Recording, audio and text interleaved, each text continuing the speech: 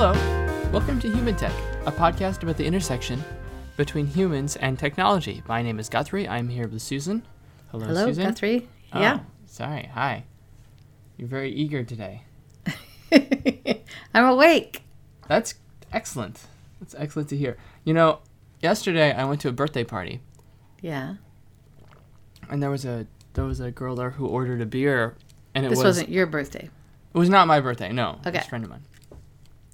And this girl ordered a beer. Yeah. And it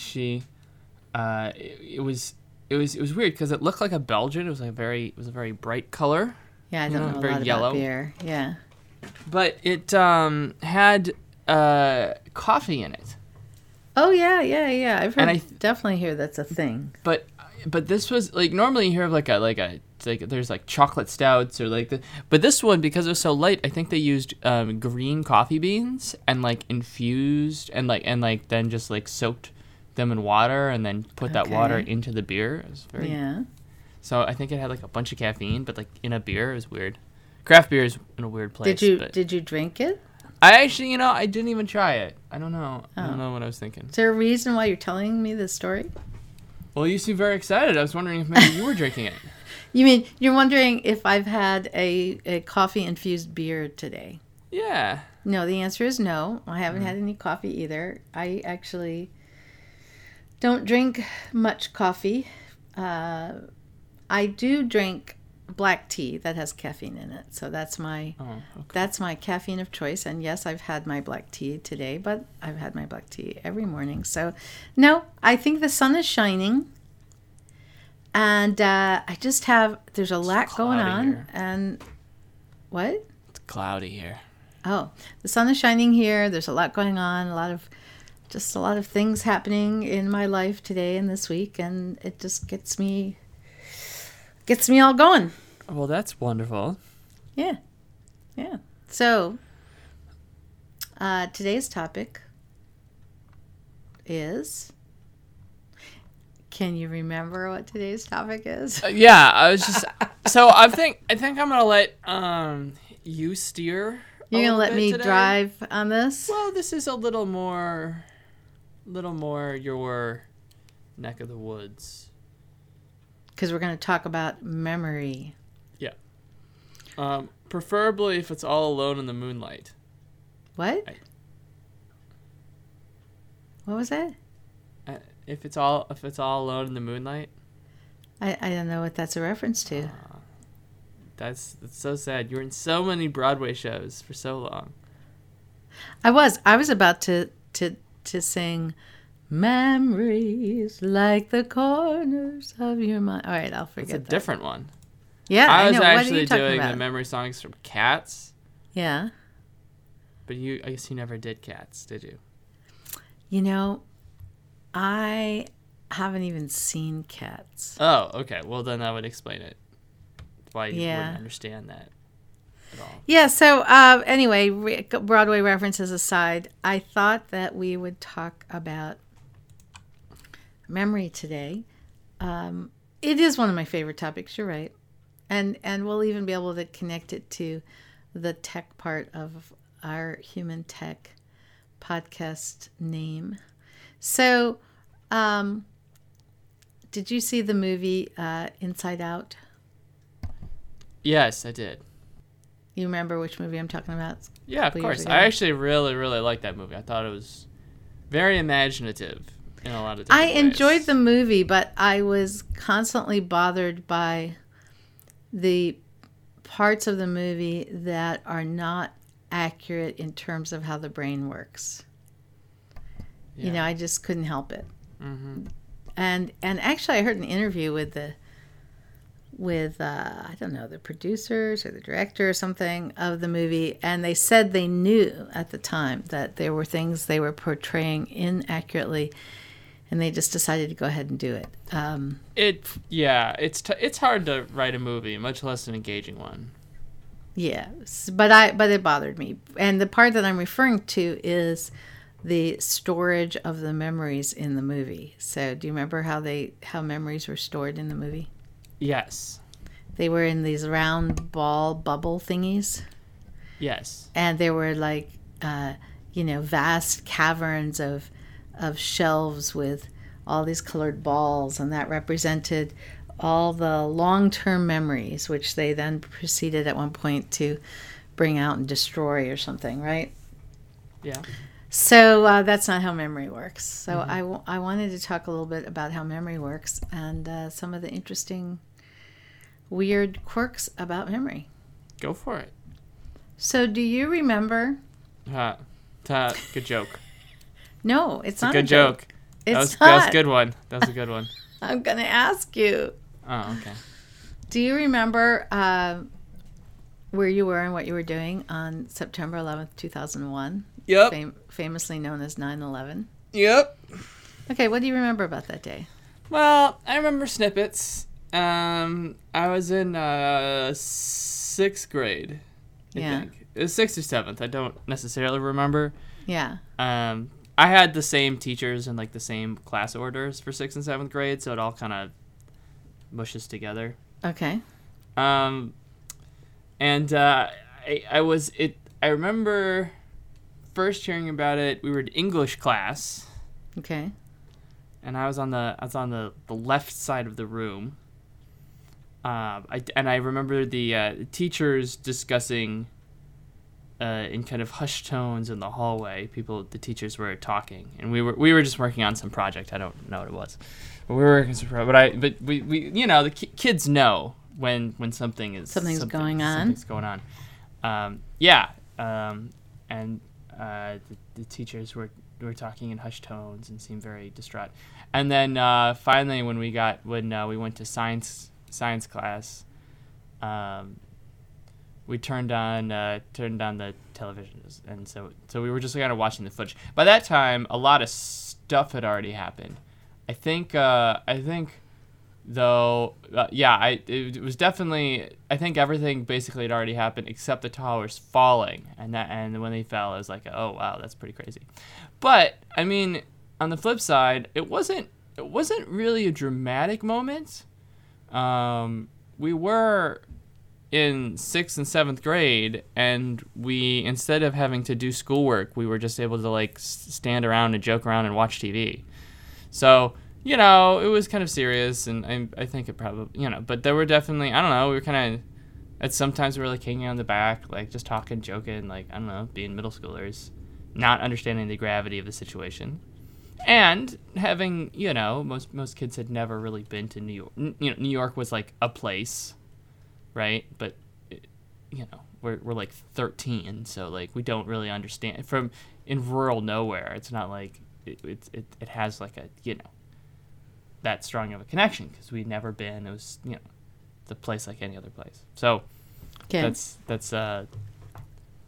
your memory of it.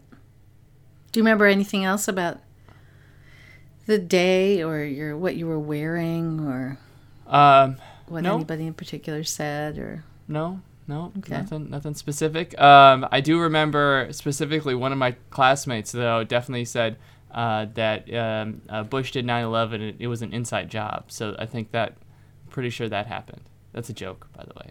That was a political humor joke. You mean that didn't happen? That was okay. A joke. No, I don't remember anything about what I was wearing. I don't remember anything about my brain, just fills in the details for some of the other stuff. I remember the black tables in the science class, so that okay. But we had those tables for forever, so it's not surprising. Okay. But I just remember I remember where the TVs were in the room. Okay. But that's about all. Yeah, I don't, so did we turn the TVs on when I was in English class before we went to science? I don't remember. It's possible. When exactly was I told? I don't remember. Okay. I just kind of remember like these kind of 2 or 3 moments. Okay. And that's about it. All right. So and we're recording this in 2017, so that was, 15 and a half years ago. I know. Everyone's old. Now, I have another question for you. It's a lot of years. Yeah. Can you tell me what you remember about April 20th, 2009?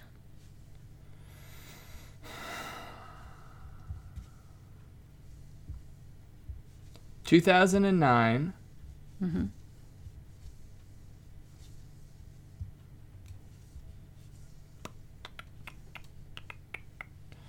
So September 2007, I was a freshman.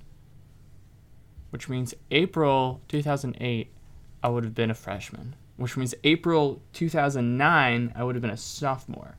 Mm-hmm. So I was living in the Christmas tree house. Mm-hmm. And I was living in a patio. It was probably a little warmer. If I knew the day of the week, I'd probably know a little more. But yeah, no, of course, I without getting a reference point, without understanding more. You don't remember anything about April 20th, 2009? Yes, a very nondescript day. And you know, I couldn't tell you anything about September 10th, 2001, or September 12th. Mm-hmm. Yeah, right. Those are right. just So, days. And the reason that you can remember some details about September 11th and not September 10th or September 12th or April 20th, 2009 Because something happened. Is because something big happened. And not only something big, though. Here's the other thing. Mm-hmm. I remember big things happening all throughout lots of time. The only difference is that it's not globalized. Okay? Mm-hmm. So because you have to have it globalized to know the date. The only reason I remember the date is because we celebrate it every year, right? So I know this happened on a specific date. That's the name of the event. But if it's not globalized in any way, I don't know. I have no idea. Yeah, but it's not just the globalizing. Okay. Well, no, I mean I have to so for example, okay? If I asked you what you were doing on July 4th of 2012, you're not. I mean, that's a date that is celebrated every year, and yet you're unlikely to have particular information about that date.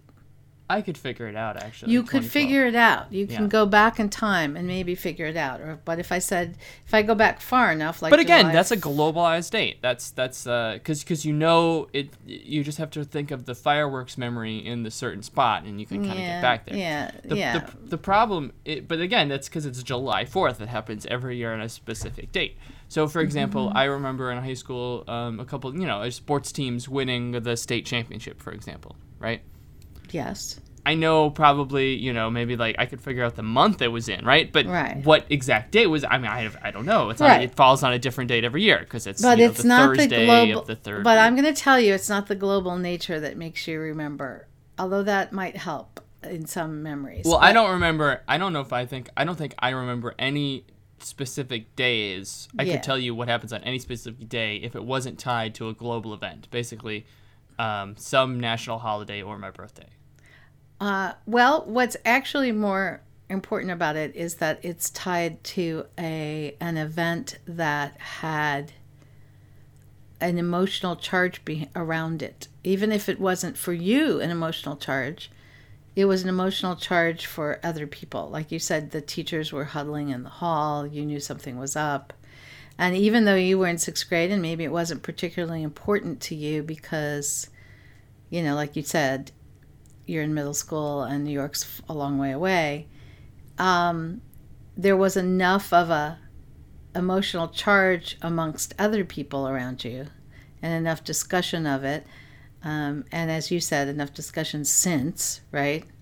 That you're not buying this. Well, let me ask you a question. Okay. Go ahead. Mm-hmm. Have you ever been in a car accident? Yes, I have. Okay. And you remember the car accident pretty clearly? Yes, I do. Okay. What day was that? I cannot tell you the date. See, this is my point, right? The day, do you I can remember the event very clearly, but tying, but actually knowing the date, it's kind of irrelevant, really. Yeah, and I'm not talking about knowing the date. I'm just talking about the clarity of memory. Okay. When there is an event that has a strong emotional component. Okay. Yes. That's what I'm talking about. So, for example, I can't tell you the date, but I remember, in college when I did poorly on a test. And that was and for you, that was a strong emotional content because you didn't usually do poorly. Right. I remember. For I other remember people, leaving perhaps and who being do like, "Oh poorly my on tests God, a lot, that was just another I should have normal taken day. the easy version of calc. Why Yeah, did I for take you, engineering calc? that was a big deal. Yeah, so when memories are surrounded with strong emotional charge, they get encoded in a different way in our brain. Okay. And they seem easier to retrieve, and they seem more vivid than other memories. And even when you were trying to figure out, what you were doing on April 20th, you were like following you were attempting to follow a chain of associations. It was really interesting, actually, what you did, because you said, let's see, I would have been a sophomore. I would have lived in the Christmas tree house. So it would have been April. It would have been a little warmer in my room than it normally it was. Yeah. So you were doing a combination of logical suppositions plus some memory, but that's a different experience. Even the memory of it is a different experience than remembering a particular event that had an emotional charge. So one of the things I wanted to talk about here is just the fact that we have different kinds of memories, and there are different ways we encode what we know. For instance, if I ask you, who was the third president of the United States, right? Mm-hmm. Which I don't know if you know or not. Do you know? Okay, so, boy, this is, and I really should. I'm not sure I know. So. Okay, Washington. Well, let's see if we can do this. Washington was number one. Yeah. Then it was Quincy Adams. Okay. I believe then it was Jefferson who was number 3, and then it was Quincy Adams again. But there may have been someone in between. Yeah, I don't know either, and we can look it up. But that experience of remembering that, oh, look, he's looking it up. I can hear him typing. Shh, I'm not typing. I hear you typing. I'm not. No, it's just a figment of your imagination. And the and the answer is. What's the answer? Yes. Thomas Jefferson? Yes, I was very close. I thought 4 was maybe Quincy Adams again, but so it was Washington. Yeah. Adams. Yeah. Thomas Jefferson. Yeah. Then came James Madison. I always think he comes later. I figured James Madison was in there. James Madison, James Monroe. Right, I figured Monroe. And then John Quincy Adams. Yeah. What you and really then we need hit Andrew Jackson, and we're in the. You probably could just run through the streets in downtown Chicago in order and figure it out, but because they're named after the presidents. However. Van Buren, Harrison. Yeah. Taylor, Fillmore. No one remembers Millard Fillmore, by the way. All right, just stop. So that's a different experience, remembering information like that. So there's different kinds of information we have, and they're stored in different ways, and they're encoded in different ways, and the experience of remembering them is different. Here's what's interesting, though, about the personal memories, what's sometimes called episodic memories, which are your personal memories. So rather than remembering that Thomas Jefferson was the third president, that's not an episodic memory. That's just a long-term fact memory. When you do that, and the kind of memory I was talking about, that where you remember an emotional event, that's called a flashbulb memory. I don't know where these names came from. What we know about episodic or flashbulb memories, so not the fact stuff, but the other stuff particularly, even some of the fact stuff, is that oftentimes our memories are false, or they're partially true and partially false. They are very subject to errors. And even when we replay a memory that's episodic, or especially a flashbulb memory, it seems very vivid and very clear. And a lot of our memories we have about particular events in our lives, it feels like you're running a movie clip back in your brain. It's so clear. And yet they can often be false, or totally false, or at least partially false, or mostly false. And it still seems like, no, that's really what happened. I can see it. I can see it in my head. So interestingly, like I said, in the movie Inside Out, our memories are not stored It's not like there's a certain place in our brain where the memory of a particular event is stored. We actually recreate our memories every time we retrieve them. We actually refire neurons and it's as though the memory were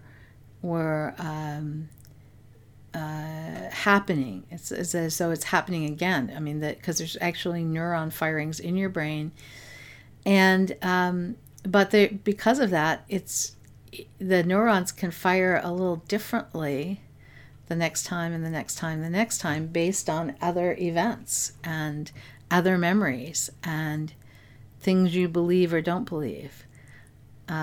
So you can really end up with memories that seem very real but aren't. There was a professor at a university that did an experiment where the day after 9/11, he had his students write down, their memory of that day.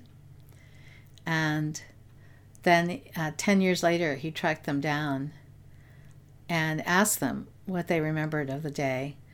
And then after they told him, because they all, remembered, oh yes, I was doing this, I was doing that. And then they showed them the essays that they had written, the papers they'd written the day after. And the two did not match. Right. And in fact, one person said, I wouldn't have even thought I had written this, except it is my handwriting. So, yeah, so it's interesting. Our memories are really faulty. This is the whole thing about, eyewitness testimony. I mean, you're a lawyer, right? What did you learn about eyewitness testimony when you were in law school? I generally that is pretty bad. I didn't take a whole lot of trial stuff, so you didn't get a lot of it. So I didn't get a lot of it, but yeah, for sure, definitely like that. Everyone's lying and it's no one believes it and all kinds of stuff. But a lot of times people really think it's the truth. I mean, they're not necessarily lying. I mean, I'm sure people lie, but a lot of times in eyewitness testimony, they're telling what they absolutely believe is true, and they're like, yeah, this is really what happened. Well, I know all my memories are completely garbage because a lot of times I can see it from my from a third person view. You know what I'm saying? Is this another Guthrie's Brain is Strange episode? Yes. What do you mean you can see it from a third-person view? So when I talk about the September 11th stuff, it's not from my eyes' vantage point. You see yourself. Not necessarily that I see myself, but really it's like I maybe from the perspective of like a drone overhead. Okay. Right? Like I can't see myself and see what I look like, right? But so that gives you a hint that maybe this isn't accurate because If it was completely accurate, then every single memory I should ever have should be from the perspective of my eyeballs and include blinks and me looking around. Yeah, and our memories are usually not that way. You are right. So obviously it's putting together a three-dimensional room that I can then have fill in some holes and gaps in. So I'm not surprised. Yeah, that's definitely true. So, wow, there's so many things we could talk about memory. I mean, we could talk about how memory is encoded and what you need to do to remember something. But actually, let's talk for a minute about some interesting stuff about forgetting. Because there's remembering and then there's forgetting. So, one of the things that you do during sleep, sleep in itself is weird, right? Mm-hmm. Like, all the mammals on the planet just have this point at which they, either lie down or fall down and go unconscious, right? I mean, that's strange. And it happens every day. I mean, that's a strange concept. To me, that's a strange concept. And there's a lot we don't know about sleep, but one of the things we know about sleep is that your brain, while you're sleeping, is kind of running through everything from that day and deciding what to remember and what to forget. So forgetting is interesting too, right? I mean, we have to forget stuff or else we would get overloaded with remembering things and we couldn't function. So that's one thing about forgetting. The other thing about forgetting, do you remember? Okay, sorry about all these movie references. I just love movies.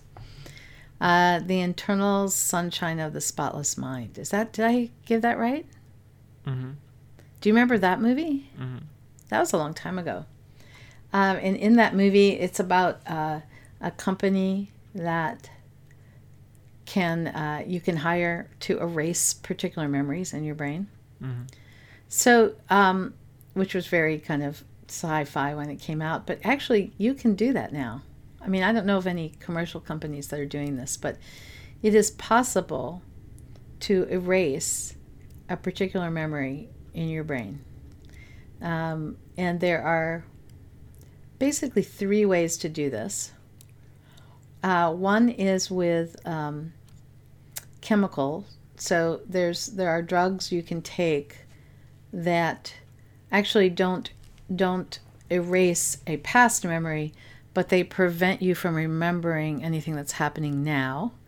And we use some of those drugs in surgeries. Yeah, it's a really good thing. Yeah, so that you cannot remember anything about the surgery. So that's one way to erase a memory, is just to prevent it from forming. But there are also other things that can be done. One is with electrical stimulation, and the other is with light pulses that can actually kind of disrupt the electrical signal of some neurons. So when, for instance, if I had you, all hooked up to machinery and asked you to remember an event, I could see your brain activity, and you could actually see the neurons firing. So if you're very, very, very careful, and this is not easy to do, and it does require like a neurosurgeon, you can kind of zap those neurons as they're firing and disrupt the neuron firing chain, and thereby disrupt the memory, kind of zap it. So this is being experimented with for people who've had like really traumatic experiences. Yeah. That you could go in and just kind of get rid of one particular memory. So there's, your next tech company, Guthrie. You could do that, right? Just take my $1 billion in funding and, just kind of... I think it would take a lot of funding. Well, I don't know. You just got to... You'd have to go back to school and become a neurosurgeon. That's what you'd have to do. All right. Now, here's another thing about forgetting that I find really fascinating. Mm-hmm. So, if you walk through a doorway, that triggers forgetting. Did you know that? Well, I did, but I don't think many people know that. But I knew. Yes, I knew that. Oh, you knew that because I told you that, or you'd read that? Or? Yes, you've told me this. So it does. We'll see how much you remember. About this. So does it matter how big the room is in terms of how much, whether you forget or how much you forget? I don't remember. Because you could walk through a doorway in the room. It takes you 2 feet to get to the doorway versus it takes you. I can't recall. No, it doesn't matter. Okay. Just it's the act of the doorway. And here's another question: if you're playing a game, okay, like a video game, or a computer game, and you're a character in the game, right? Yeah. And you walk through a doorway in the game play. Yeah. Will that also trigger forgetting? I plead the fifth. I'm gonna assume it will. It will. Yeah. So there seems to be this weird effect about walking through doorways. Makes us forget things. I guess it's adaptive. I don't know. I find that kind of odd and interesting. But, I like these odd and interesting things. All right. So now I'm going to put you on the spot. Okay. I like to put you on the spot. I'm fine with that. You need to ask me a question about memory. is there anything about memory that you've kind of always wanted to know? Any kind of memory? I mean, that's pretty tough, putting you on the spot like that. Yeah, go ahead. I may not be able to answer it, but you could try.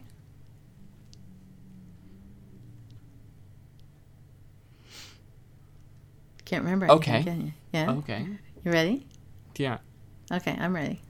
Why are some people better at remembering different types of media than others? You tell me what you mean by the question. I'm really, really good at remembering things I watch and especially listen to. So Yes. I can remember music really, really well. And I can, if I like see a movie, I basically can like often I can remember very specific details about the movie. I can remember like scenes very well, and that's why it's Yeah. no fun for me to rewatch shows and movies because I know what's going to happen. It's just no fun. Okay. But I don't remember dialogue very well. The dialogue part is just not there. So it's not like I can play it back and hear the dialogue what they're saying. Yeah. But I can but I'm really good with songs. And so maybe I can't remember the lyrics, but I can remember the guitar solo. But and then also with movies, I can remember a picture, and I can kind of remember what's on the screen, but I can't remember what they say.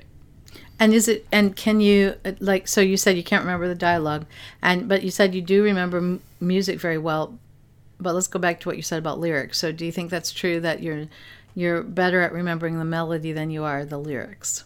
I would, yes, much better. And I think that part is true of many people, that the melody is easier to remember than the lyrics. But even but not just like the chorus that repeats 4 times, but like specifically like a guitar solo, for example. Yeah. That's kind of all over the place and you don't really know what's coming. I could. So there are individual differences in this is interesting, because this is where sometimes you'll hear people talk about, the left half of the brain and the right half of the brain, and they might say, oh, well, that's because you're a right brain person, and that always drives me crazy. I think I've mentioned that before in a previous podcast, because I did my PhD research years ago on the theories about the left and right half of the brain. And you do have a left half of your brain and you do have a right half of the brain, but it's not true that some people are left-brained and some people are right-brained. We have 2 halves of the brain, and they do some things differently and some things the same, and they're constantly communicating with each other anyway. So it's not really like you're a left-brain or a right-brain person. But when people say that, and I go crazy when people say that stuff, but when they say that, typically what they mean is they're referring, for instance, to a learning style, to a modality preference. So when what you just described is a modality preference, and there are individual differences in this. So there are some people that either prefer to receive information visually versus verbally. Or they remember information, they remember stuff better if it's visual versus if it's verbal.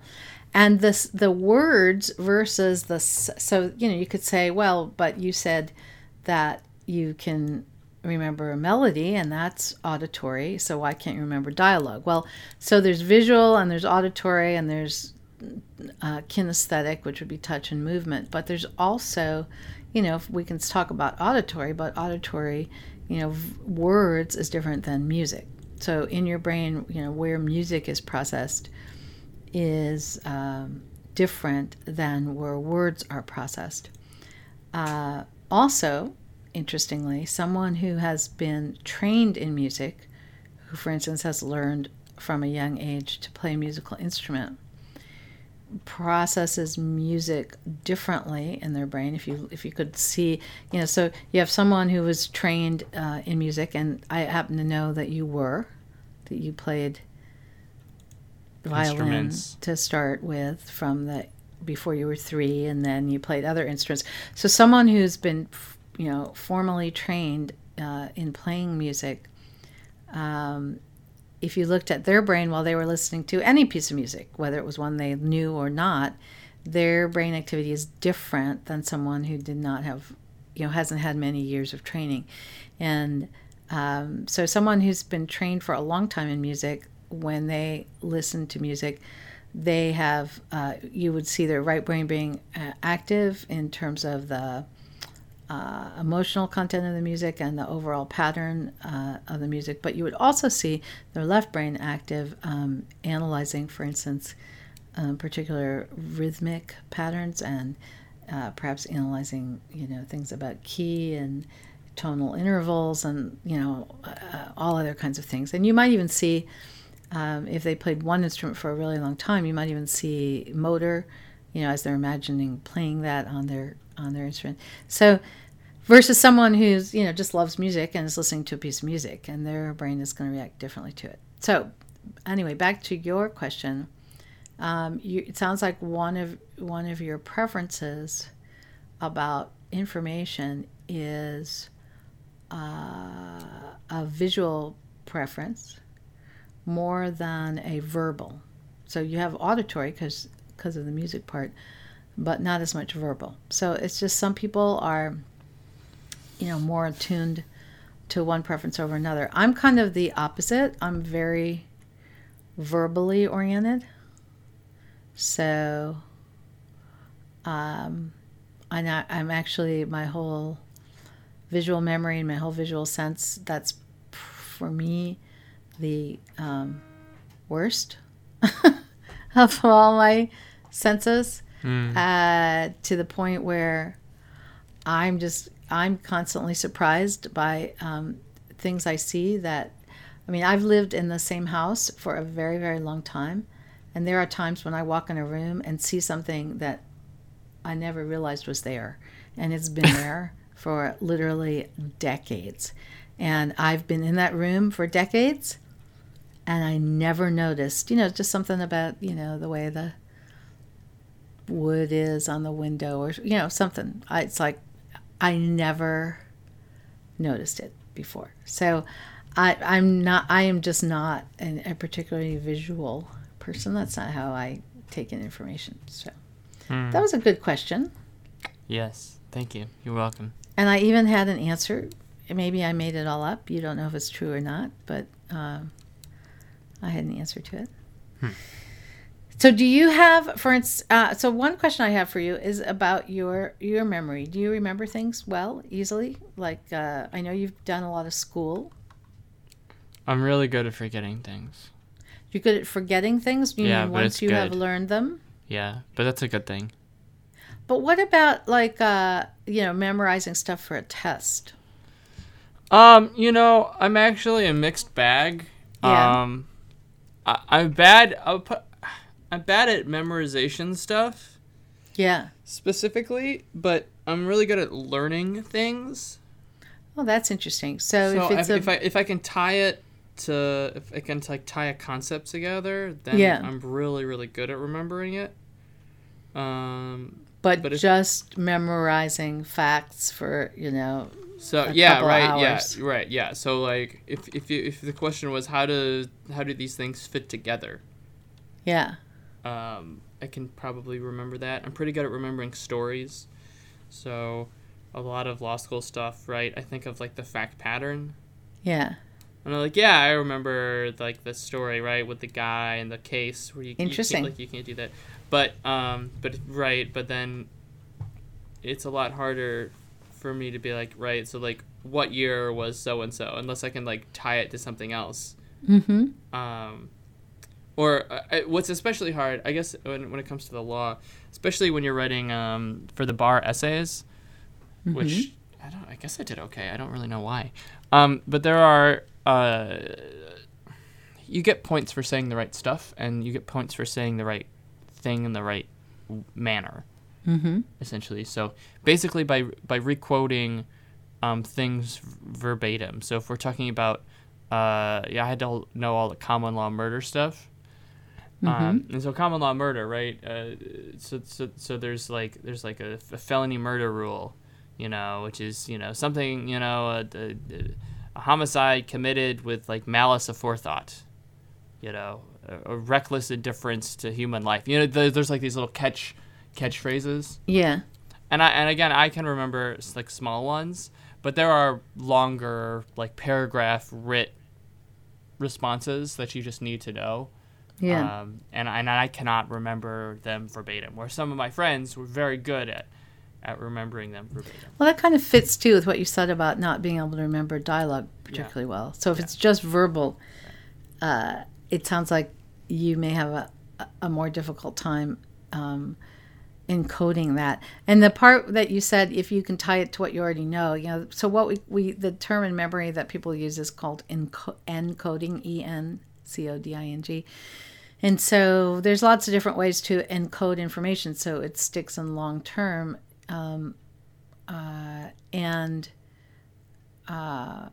Some people need more structure to encode information than other people do. And you mentioned stories, because that's a way that we encode information, right? Is by telling it through a story, because our brain reacts differently to stories than just factual information. And in fact, stories are kind of the natural way our brain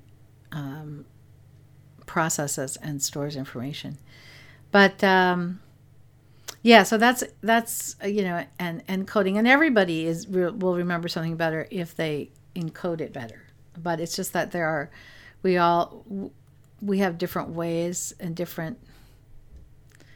There's certain methods of encoding that are better for some people than others, and that's one of the reasons that school can be so tough. Is that sometimes it depends on your teacher and the subject matter, but sometimes there are very specific methods for encoding that the subject matter or the teacher or the school is using, and that doesn't work for everybody. So some people have a really hard time with that. So we kind of reward in school certain types of information processing and certain types of memory encoding.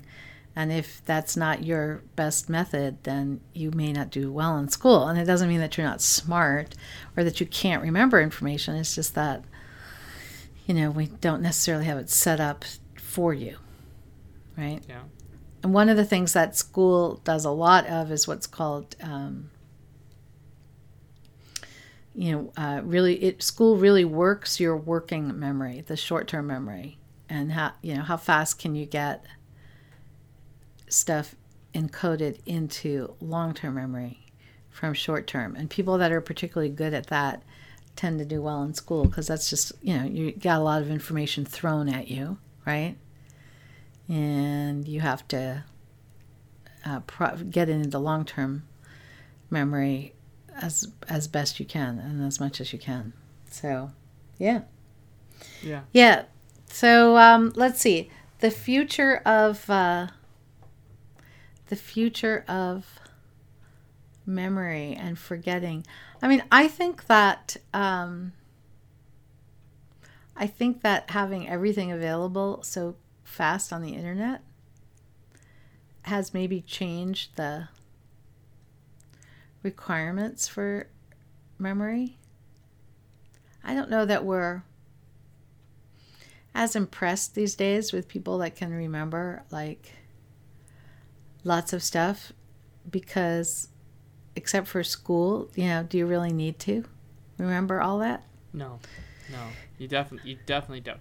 And it's, I mean, and this is the whole thing about the bar, because essentially you're being no lawyer needs to memorize anything. Like every single lawyer who's doing law work looks up the statutes. They're not going to do it from memory, right? Yeah, why would you need to memorize what the Illinois ILS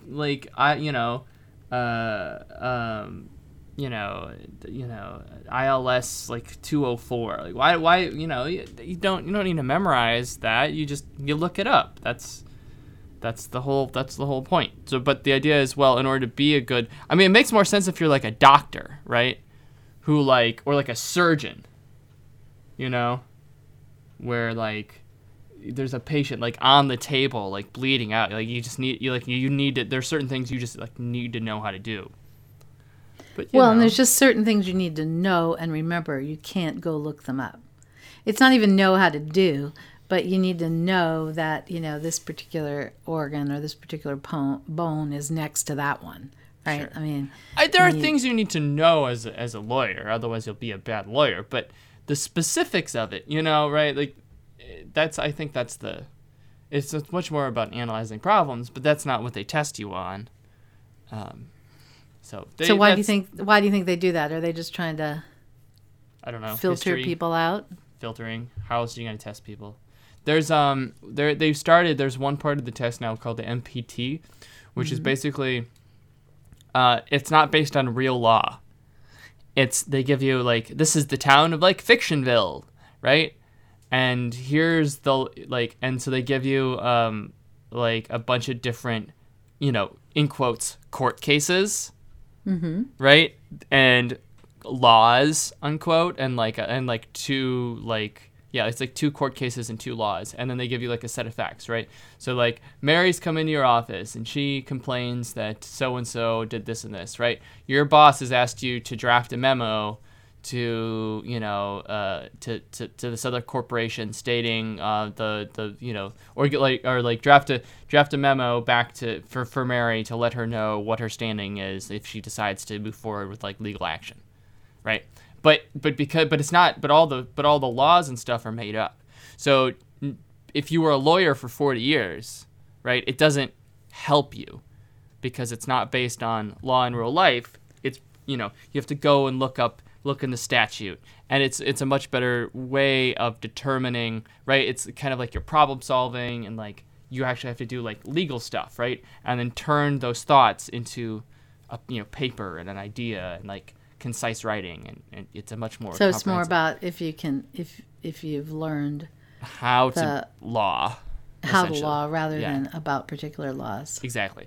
And so that's cool. I think that's a good step. Of course, the only problem is that that's only 7% of your bar score, right? The other 93% are for and it's still the other problem they run into is that the law is different in every single state, and then it's different in every county, and it's different in every municipality. It's just like depending what jurisdiction you're in, there's different rules, and people analyze things differently. People use different systems, and so if you're designing a test that you have to give to every single person in 35 states, you can't just base it on Illinois law or what Illinois uses, and then of course that changes every couple of years, and you have to redo the whole test. So you end up kind of defaulting to for the Illinois bar, you have to know a lot of common law,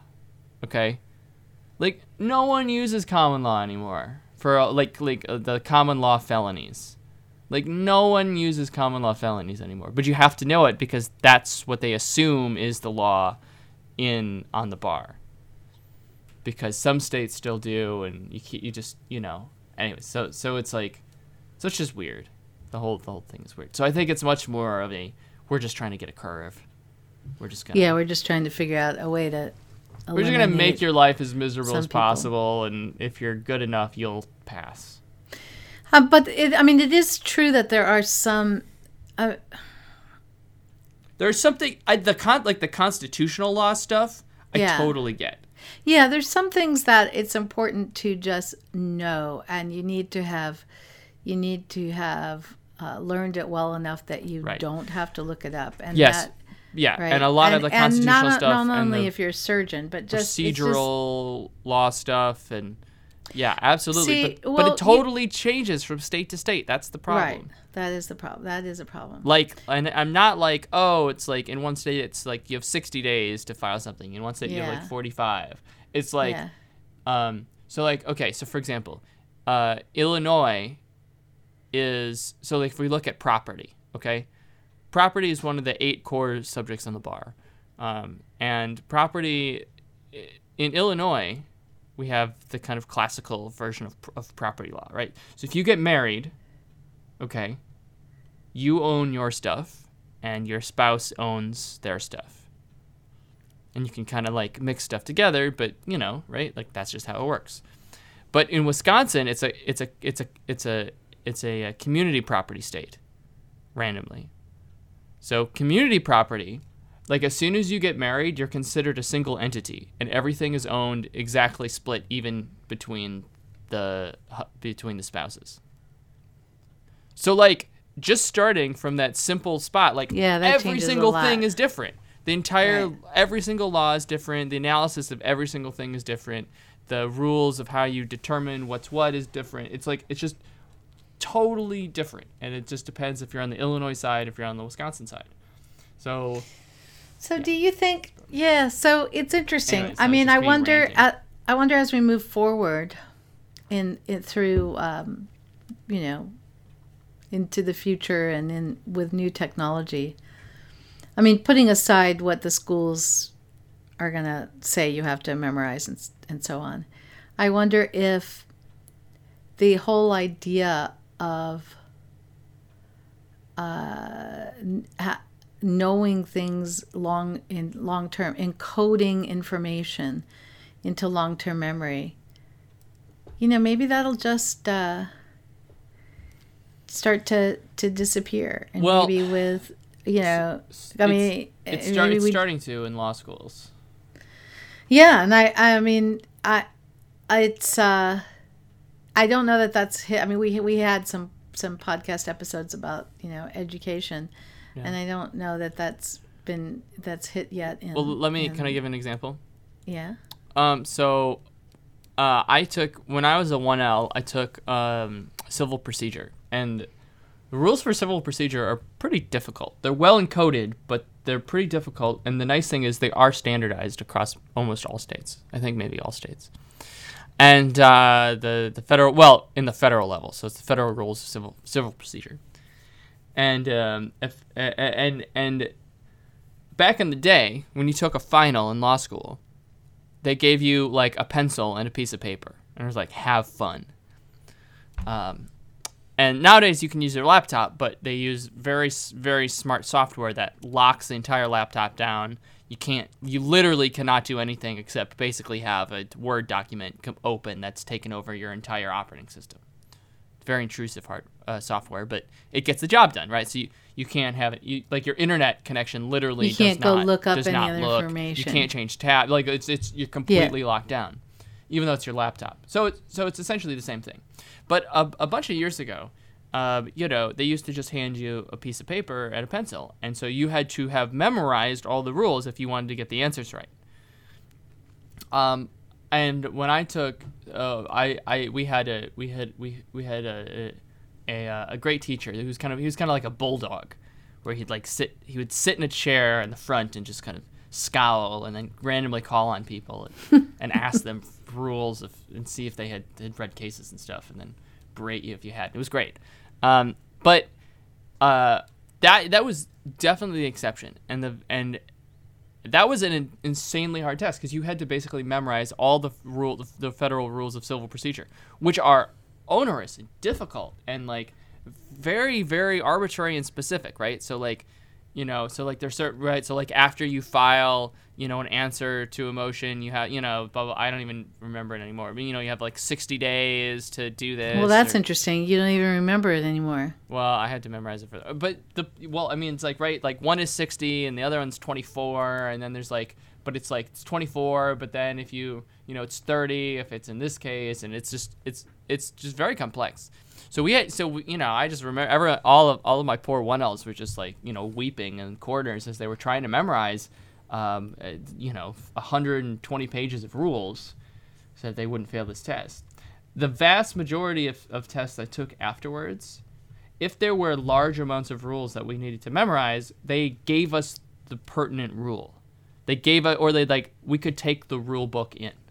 So like when I took my final for evidence, okay, much in the same way of the federal rules for civil procedure, there are the federal rules of evidence.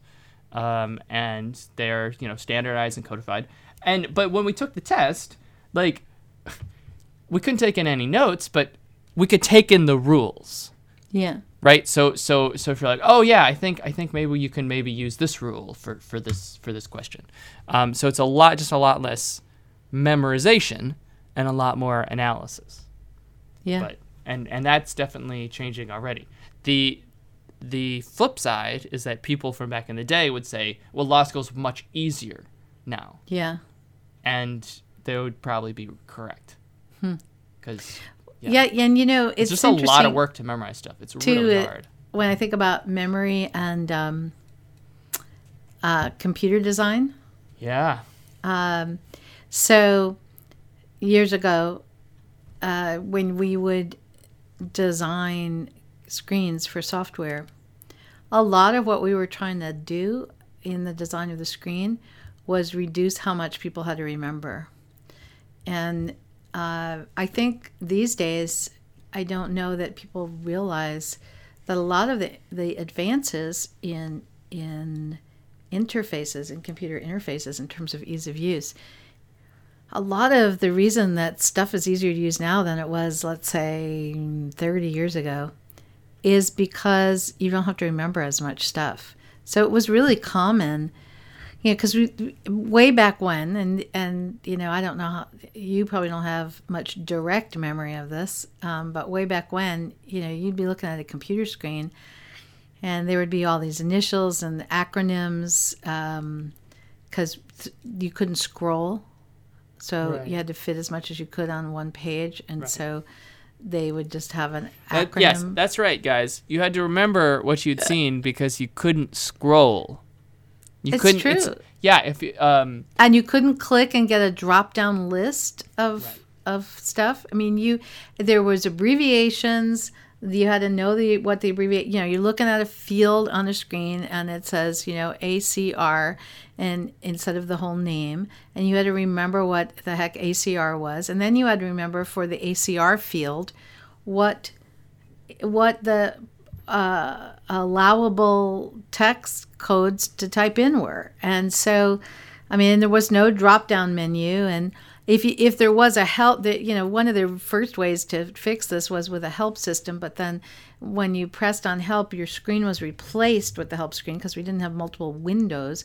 And so, then you'd have to try and remember what it was you were looking up, and then you'd look it up in the help screen, and then the help screen would go away, and you'd try to memorize what code you wanted while the screen refreshed and came back. I mean, so a lot of why software, and it's software because there weren't websites, that didn't exist, but a lot of the reason that software was hard to use was because it really taxed human memory.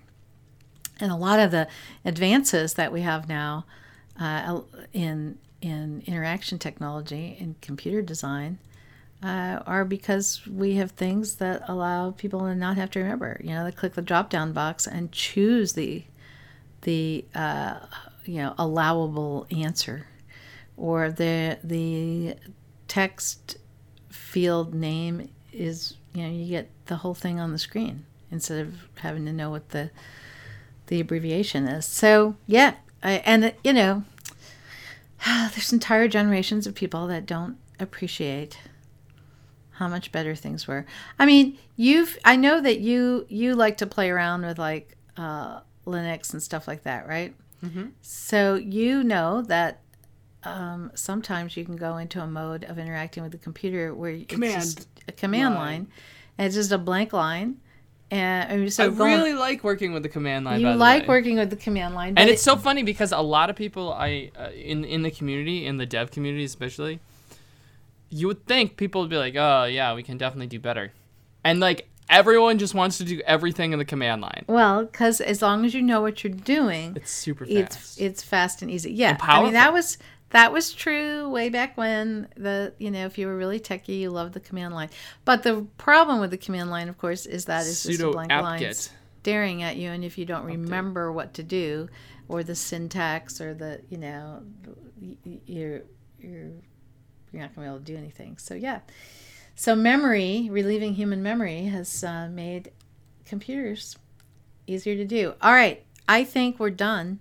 I think we've, well, we're not done talking about memory. I could talk about memory for hours, but I think we're done with this podcast episode. All Talking. alone in the moonlight. What are you singing? You know, I never liked cats, but when I was in high school and I did like the state competition. Whenever there was anyone singing, like 4 times out of 5, they would do that stupid song. That was really bad. I just was like, ugh. So that's something you remember. Sadly, yeah. Here's to our memories, and here's to forgetting. And I think we've used up a whole nother hour. Okay, so what do we want to tell people? Buy our courses. Okay, fine. Buy our online courses. Well, you know, okay, we have wait new a minute. ones. Wait a minute. I'll do a pitch because we have new courses, and we have a course on that is called, I think, Thinking in Memory. And it's part of our new brain and behavioral science curriculum. And so if you're interested in memory, you could take that course and learn about even actually stuff we didn't even talk about here. So if people want to reach us and send us their memories or anything else, how do they reach us, Guthrie? You can email info@theteamw.com. Yeah, info@theteamw.com. Let's see. What's something you're excited about that's happening soon? I'm very excited for Rick and Morty season 3. That's what I'm looking forward to. What are you looking forward to? In life? In the near world? future, yes.